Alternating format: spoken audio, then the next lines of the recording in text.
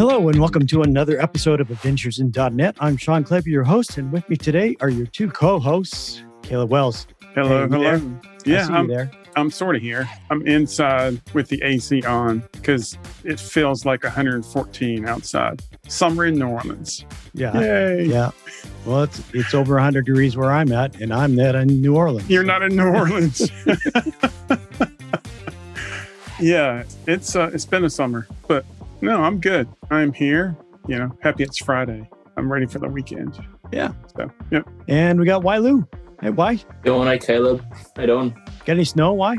We had a little bit of snow, not enough to actually for it to form on the ground or anything, but the kids ran to the window and had a look, I guess. It's That's as far as so that is funny. the window? Yeah. We would love to have your cold right now, and I think you said you would love to have our heat, right? Yeah. Grass is always greener. No, Yep. It's only a matter of time, though. Right. Only a matter of time. Mm. So, and I won't be mowing the lawn. I'll be blowing the snow. Got to do something. All right, let's bring on our guest. Welcome back, Michael Jolly. Thanks for having me. Well, thanks to come back and see us. We didn't treat you too badly, I guess. I'm assuming that mistakes were made in the scheduling. Well, I mean, Did you work your tail off to get that senior developer gig just to realize that senior dev doesn't actually mean dream job? I've been there too. My first senior developer job was at a place where all of our triumphs were the bosses and all the failures were ours. The second one was a great place to continue to learn and grow, only for it to go under due to poor management. And now I get job offers from great places to work all the time. Not only that, but the last job interview I actually sat in was a discussion about how much my podcast had helped the people interviewing me. If you're looking for a way to get into your dream job, then join our Dev Heroes Accelerator. Not only will we help you get the kind of exposure that makes you attractive to your dream employer, but you'll be able to ask them for top dollar as well. Check it out at devheroesaccelerator.com. Last time we had you on, it was episode 32. We talked about containers, things like that. So, yeah, that was a good show. If our listener want to listen to it, I'll put a link to the old show in the show notes. So check it out. So what are you doing these days, Michael? So I think when I was here last, I worked for Vonage doing communication API stuff. But now I'm over with DeepGram. We do voice-enabled AI stuff. It's a lot of speech to text and some other goodness that we've got coming out, but really empowering developers to take their voice applications to the next level. So for accessibility reasons, so you think about you're watching a live stream or a YouTube video, being able to see live captions without someone having to actually sit there and transcribe, or even using like voice data you already have. So if you have customer service that tells you you're being recorded for quality assurance, they can go back and instead of someone actually listening to all those audio files, we can actually process those, get transcriptions, and help you improve your sales processes, customer service processes. There's a lot of use cases for voice. I mean, I'm sure you guys are telling Siri to do stuff and Alexa to do stuff.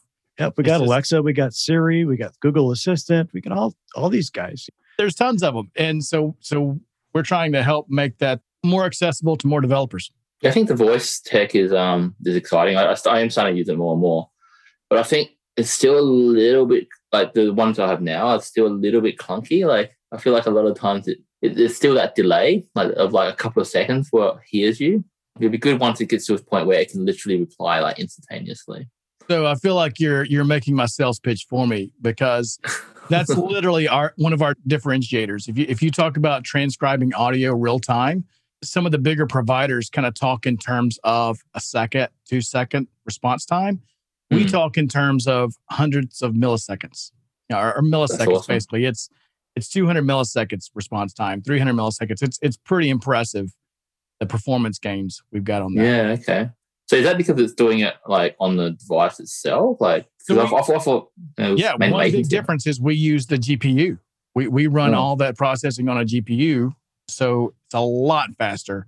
And all of our code is just super optimized with some NVIDIA GPUs to just power just amazing throughput of streams and ability to fully utilize that multi-threading of the GPU.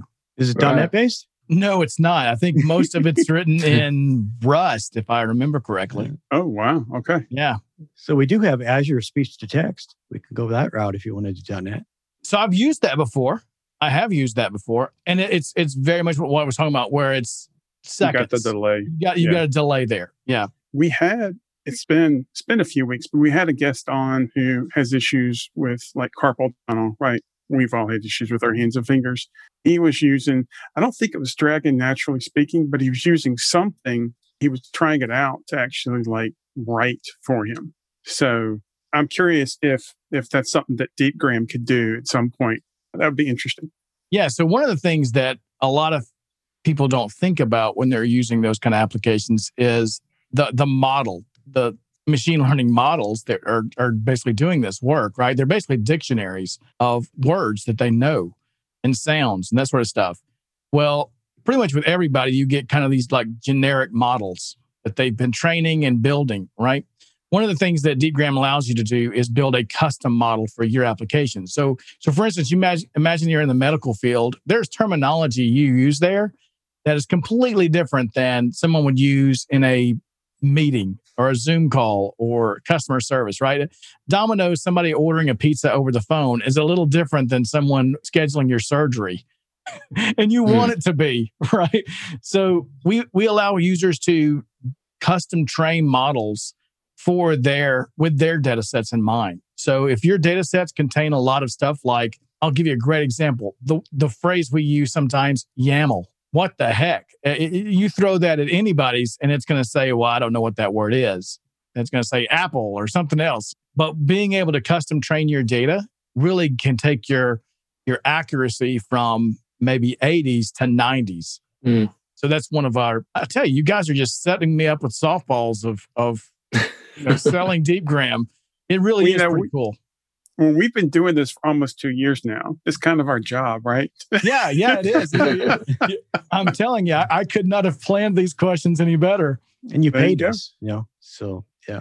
It's really fun to watch. Like we even talked about like podcasting. Yeah. We've talked about, hey, we should build models for people. Like if you all wanted to offer a transcribed version of the podcast, well, there's services you can go out there and pay. But could we use your podcasts to train models to make the transcription for your podcast super accurate and then just provide it on the fly? So the AI would listen to all of our previous podcasts. Exactly. Yeah. And learn all the words that we use. Exactly. Yeah. And our accents. That's cool. Even Caleb's draw. Yeah. Yeah. Listen, I'm from Alabama. I'm not giving him any grief on accents. Right. My hey y'all, right? Mm-hmm. It comes and goes. Yeah, cool. Well, very cool. Well, right, we could talk about this for a while, but I think one of the things you wanted to dig into, and I find interesting because I don't do it, is actually writing C# and VS Code. I've tried it, and it's just not the same as Visual Studio. So help us out here. How do you go about it, Mr. Bald Bearded Builder? So, yeah, writing C# and VS Code, it just feels icky, doesn't it? I mean, it's not the same experience at all. So, like when I'm building apps with C# that have like multi-projects and that sort of thing, 100% easier for me to use Visual Studio. Just even like adding references to other projects, that stuff is just so much nicer. But VS Code is coming a long way. I always kid about VS Code and like VS Code by itself is just garbage. Like no one should ever use VS Code, just VS Code. If you don't use the power of extensions with VS Code, you're just wasting you might as well use Notepad, which I've done before, but it's not a good experience, right? It's just text. But with extensions, you can really take your development to another level. And the thing I hate is that the extensions don't work in Visual Studio because I get used to writing things like JavaScript and Python in VS Code, and then I switch back to Visual Studio and, oh man, I don't have that, highlighting there, and I don't have this, and it's not quite as easy to hit that RESTful API. I'll tell you an extension that I love. It's called REST Client. And there's another one I think called maybe Thunder Client, but I like REST Client. Basically, it allows you to open up a empty document in VS Code, type something like get, and then the URL of an API, and send a request to that API. And it gives you back the response there in VS Code. So if you're testing a local web service, you can get or put or post localhost 3000 whatever payload, whatever kind of headers you need to send. And it basically opens up a new window in VS Code with the results, the full headers of that response, everything. So it makes like testing that super easy. Nothing like that exists really in Visual Studio. They used to have something for testing like WCF services back in those olden days when gas was $4 and we had to use WCF. And we've all hopefully come out of that period, but they had back something when Silverlight was exactly popular. Yeah. How dare you use that language on this podcast? No, exactly. Yeah. It just makes it really accessible to hit those endpoints. That doesn't exist in Visual Studio. And a lot of apps today, maybe you've experienced this. I have fewer and fewer apps that are just C#. Like if it was just C#, boy, my life would be so much easier. But so many times, like I've got this API that's C#, but then I've got a React front end or Angular front end or Vue or one of the other plethora of JavaScript frameworks and all that sort of stuff. So I end up having to like play in both worlds. And as much as Visual Studio is amazing for C#, it's not great for that stuff. So if there's cases where I'm working on stuff that's C#, but I'm spending most of my time on the front end, then maybe I go in Visual Studio Code, knowing that I may have to touch a few little things in C#, but most of my time is spent in an editor that's probably better for me.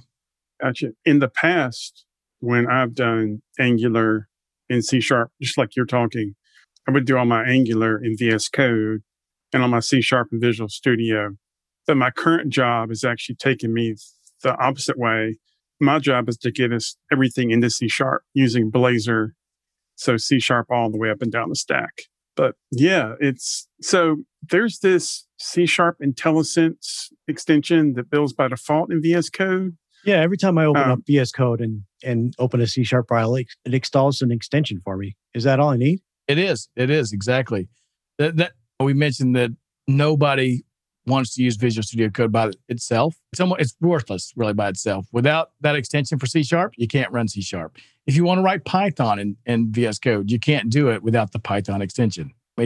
Those extensions tell Visual Studio Code how to do things like compile, how to do things like attaching to that process for the debugger, all that kind of stuff. So you do have to. That's like the minimal viable product. You have to have that one extension, and then everything else is just gravy. Yeah, I think I did start using coding in C# for just this project I did a few years ago. I think, and maybe it's improved since then, but I thought that C# extension was just a little bit like just buggy. That the IntelliSense wasn't perfect and all that stuff. I think that's probably what deterred me from using C# just in VS Code. But maybe it's improved since then. I think it has, but I would make clear that if your stack is 100% C# right now, currently still, Visual Studio is going to be the best place for you. Yeah. It's just, that's kind of what it does, right? Because it only has that one thing to really focus on. I mean, we can say VB, but come on, get real.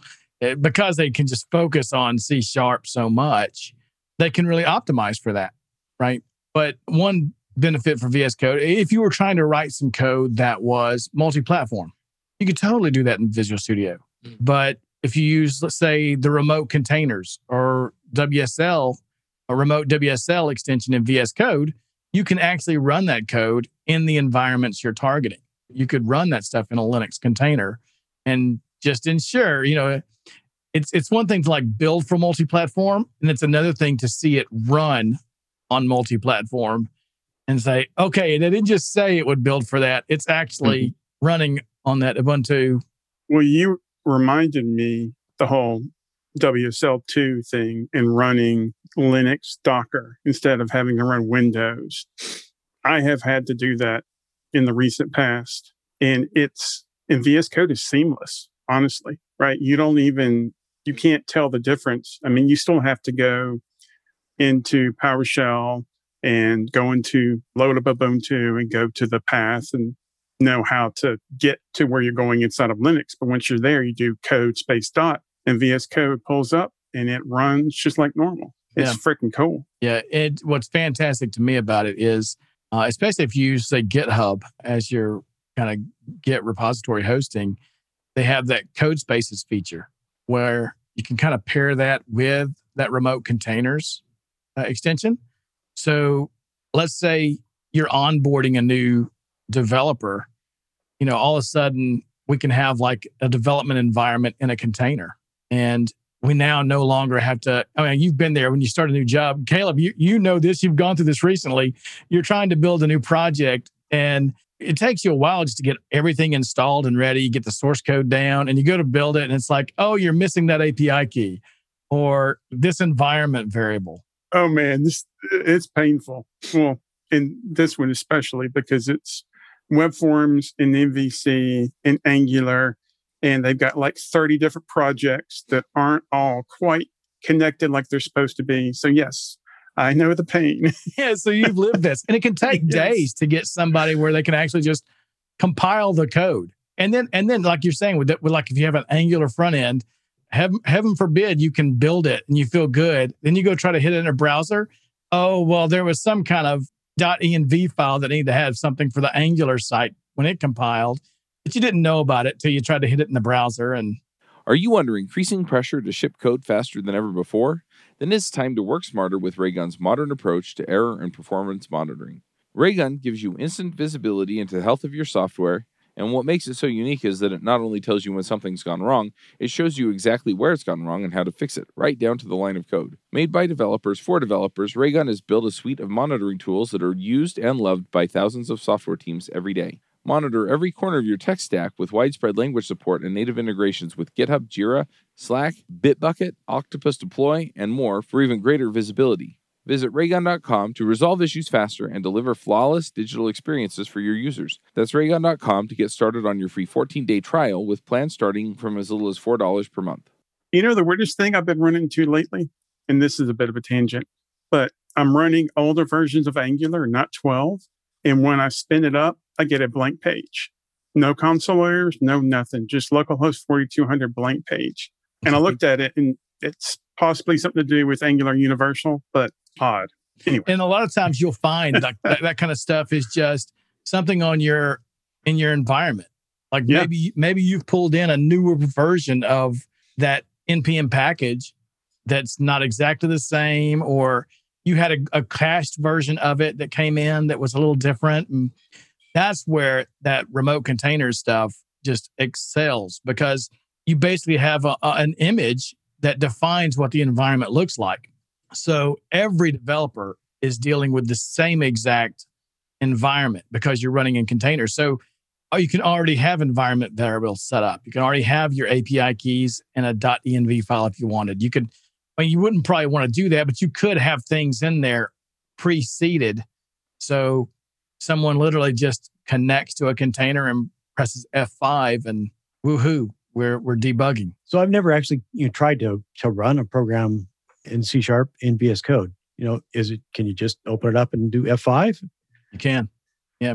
Well, you'd probably have to, I'm not sure how they've got it set up right now, whether it'll automatically do like a NuGet restore, but I think so. I think that's just built in, right? So if you like .NET build, doesn't it try to restore first? Yes. I think for that file, right? When you hit F5 the first time, it creates that file for you, the template file. Yeah. So it should just be F5.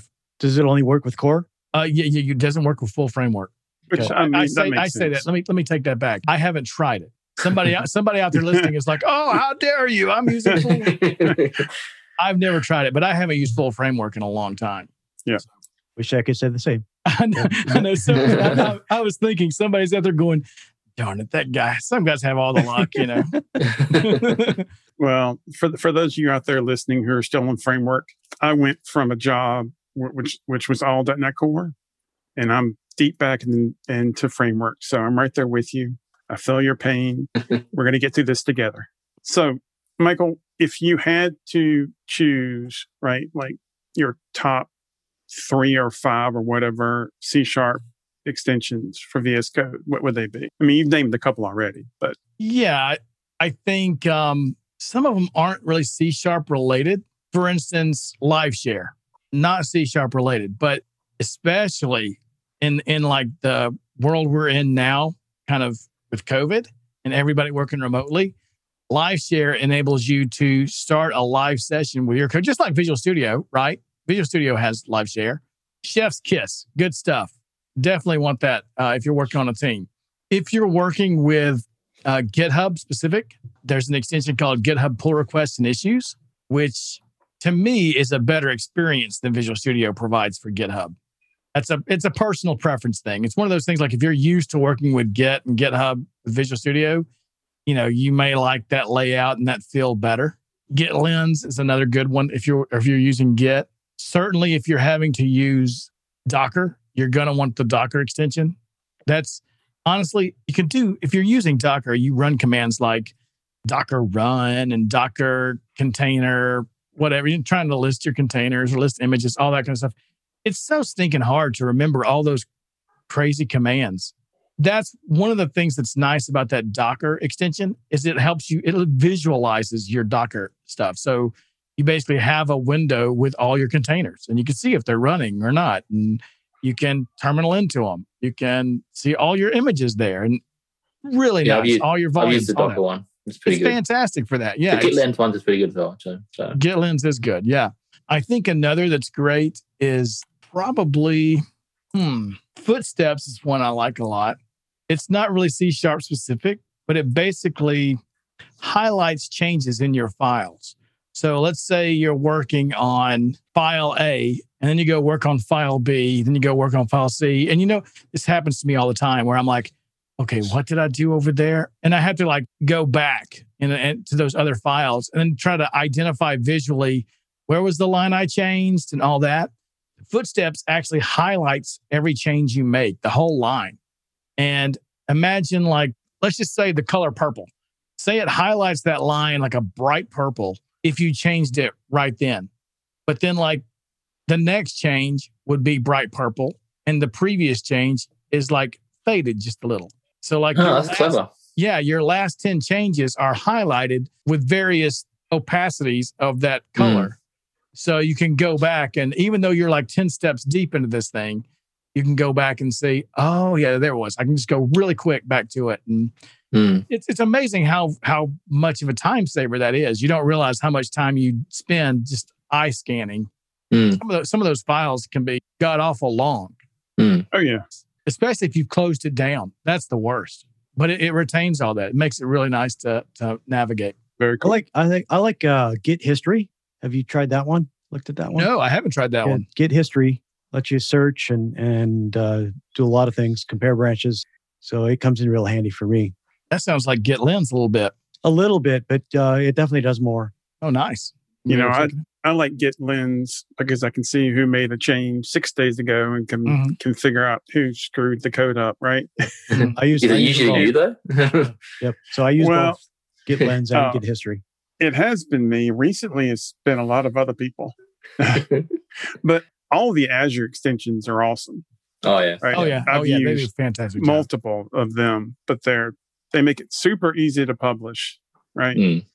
Or deploy or whatever. I'm using them for some of my static apps on their platform. They do a really good job with their extensions.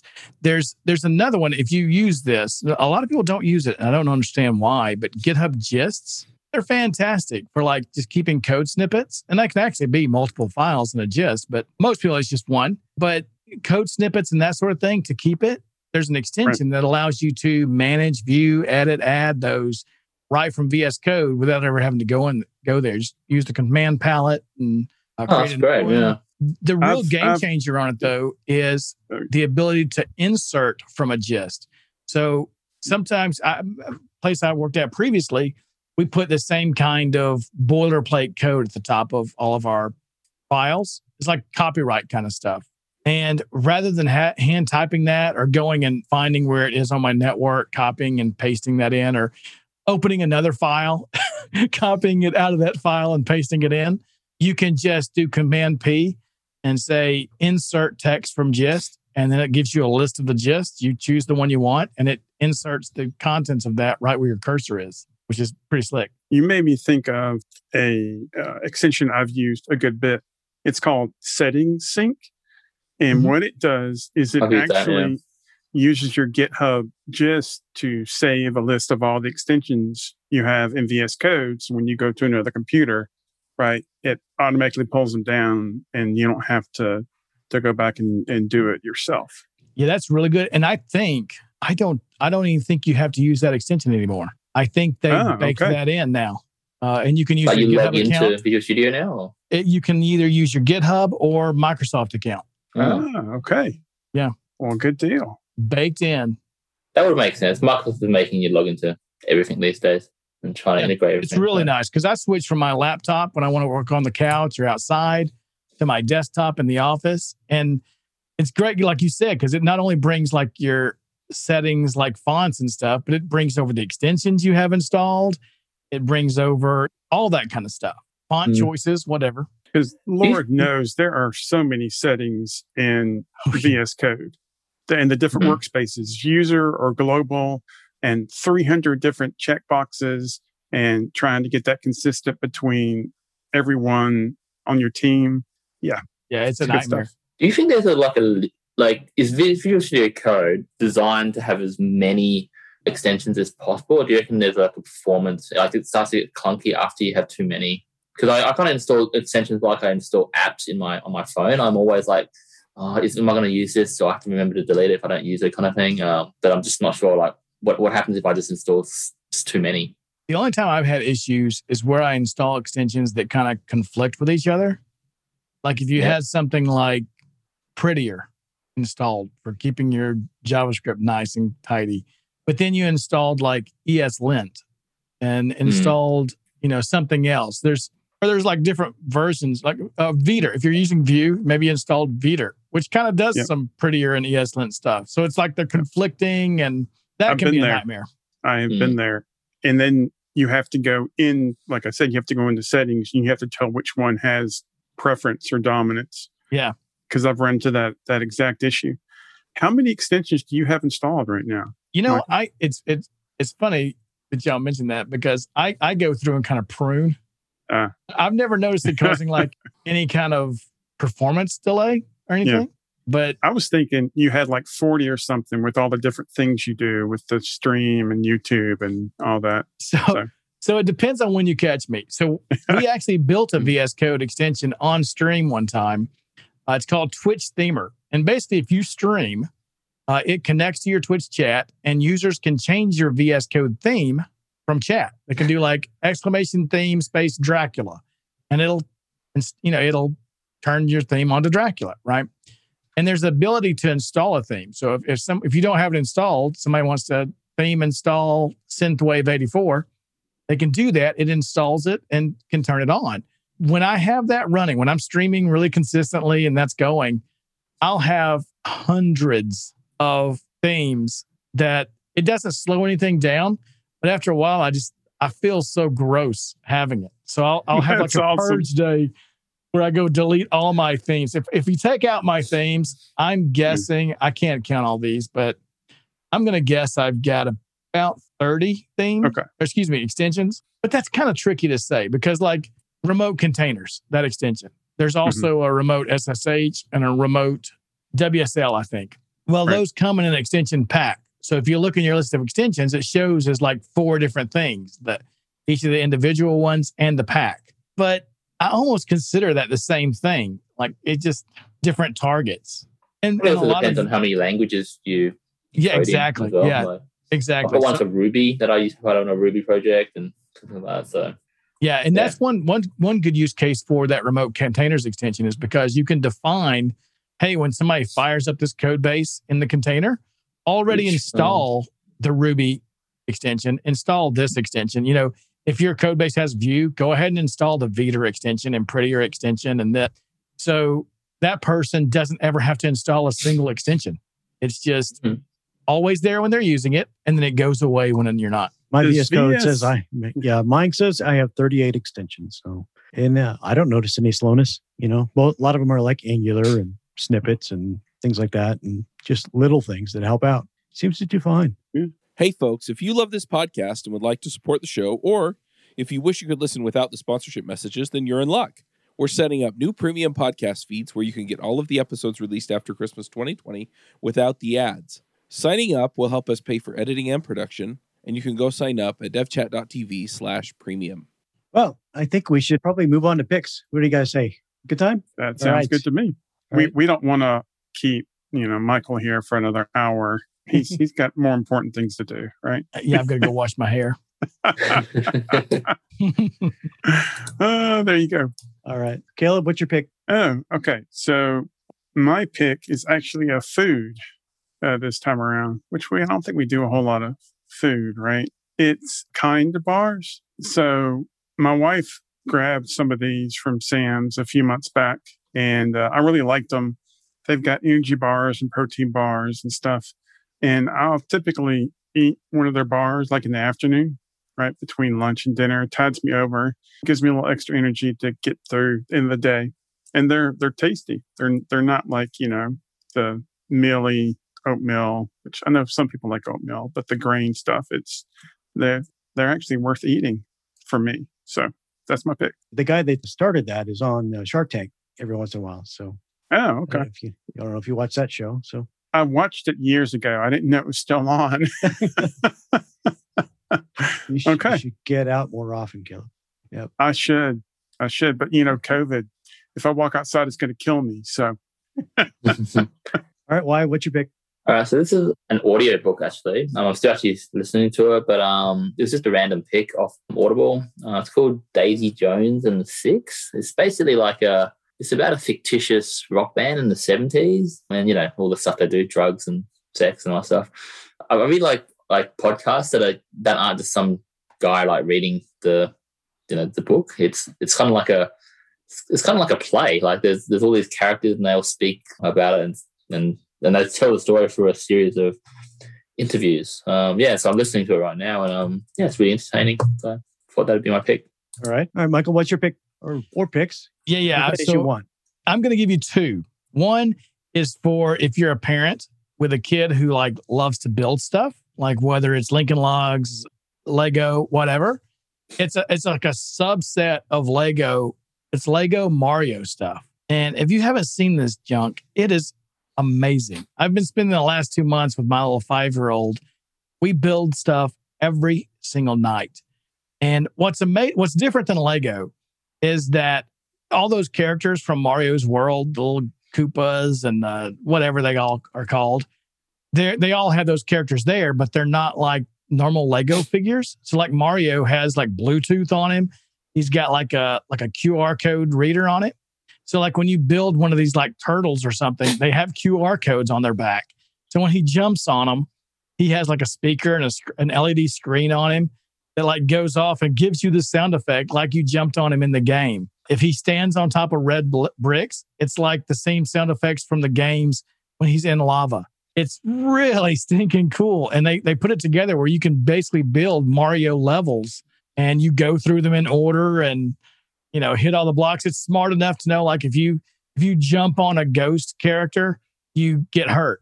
But if you jump on a star, which makes you invulnerable, and then jump on a ghost character, you get the little coin effect. You killed the ghost. It is really slick. It's way too advanced for my 5-year-old, but maybe they're more for me. I don't know. Maybe I'm saying it's for the kids. Do you watch Lego Masters? No. Oh, yeah. You should check out that show. Maybe that should be on my pick. Now, is that the one where they like to do like the Star Destroyers and stuff like that, the big stuff? Yeah. Well, it's a TV show where it's competition. So it's a reality show competition of building Legos, and they have different challenge each week and things like that. So like 1 week, a little bit ago was like Smash and Derby. So they had to build, Lego cars that could withstand running into the other people, or they have all sorts of different little themes that they'll have throughout the show. So that's really neat. It's pretty cool. So I think it's on season 2. Yeah, it's on season 2 now. Yep. Yeah. I used to love Lego when I was growing up, but the way they did this Lego Mario, it just took it to a different level when you can, actually it's almost like you build Mario levels with the Lego. That's cool. And walk it through it. It's really interactive. Really cool. It's definitely more for you than for the kids. Oh, that's sure. Okay. There's a lot of nostalgia for me, because you'll hear little sound effects and you're like, oh my gosh, I remember that sound effect from, right. 30 years ago on my original Nintendo. But pick number 2, since we talked about streaming, pick number 2 is a Twitch streamer called White Panther. And I think it's HIT3P4NTHER. Amazing streamer. Sama does a great job. She's really big on building projects that help with diversity and inclusion in the tech space, which is super needed. But yeah, I would really recommend checking her out. She streams a few days a week. Cool. So yeah, I'm going to go ahead and use Lego Masters as my pick. So, when it's so much different than when I was a kid. All you really had was square blocks, long blocks. Everything just was a rectangle. So from now, the different things they got with Star Wars and different themes, that kind of stuff, it's amazing. But it was still lots and lots of fun when I was a kid. I had Legos for my kids. So I like watching them, they start from the beginning and they only have like 4 hours, 6 hours, 8 hours, depending on what the task is to build these things. And sometimes they're pretty impressive. So yeah, check out that show. That's really cool. All right, guys. Mm-hmm. Good show. Thanks for coming back again, Mike. Michael, how best to reach out and touch you, for lack of a better term? Get in touch? I'm married, Caleb. It was probably so many better terms, Caleb. COVID, Caleb. Yeah, as long as you reach out from 6 feet away. No, probably the easiest place to find me is on Twitter. It's Bald Beard Build. And then everywhere else, whether it's YouTube, Twitch, it's all Bald Bearded Builder. Instagram, all those are a little longer. But yeah, certainly would love to have everybody join our Discord too. It's a great community of people that just literally help each other all day with not just coding issues. It's really fun to see the support everybody has for each other and what they built there. Cool. All right, guys. And if our listeners want to reach out to the show, we'd love to hear your feedback. Please get in touch with me on Twitter. I am at .NET Superhero. Dun, dun, dun, dun, dun, dun, dun, Ooh, dun, dun, extra stuff there. I'm on a roll today. I'm trying to reach out and touch Michael. I might as well add a little extra to the sound effects for you. And for me, they can find me at Caleb Wells Codes. All right, guys. We'll catch everybody on the next episode of Adventures in .NET. Bye, y'all. Bandwidth for this segment is provided by CacheFly, the world's fastest CDN. Deliver your content fast with CacheFly. Visit CacheFly.com to learn more.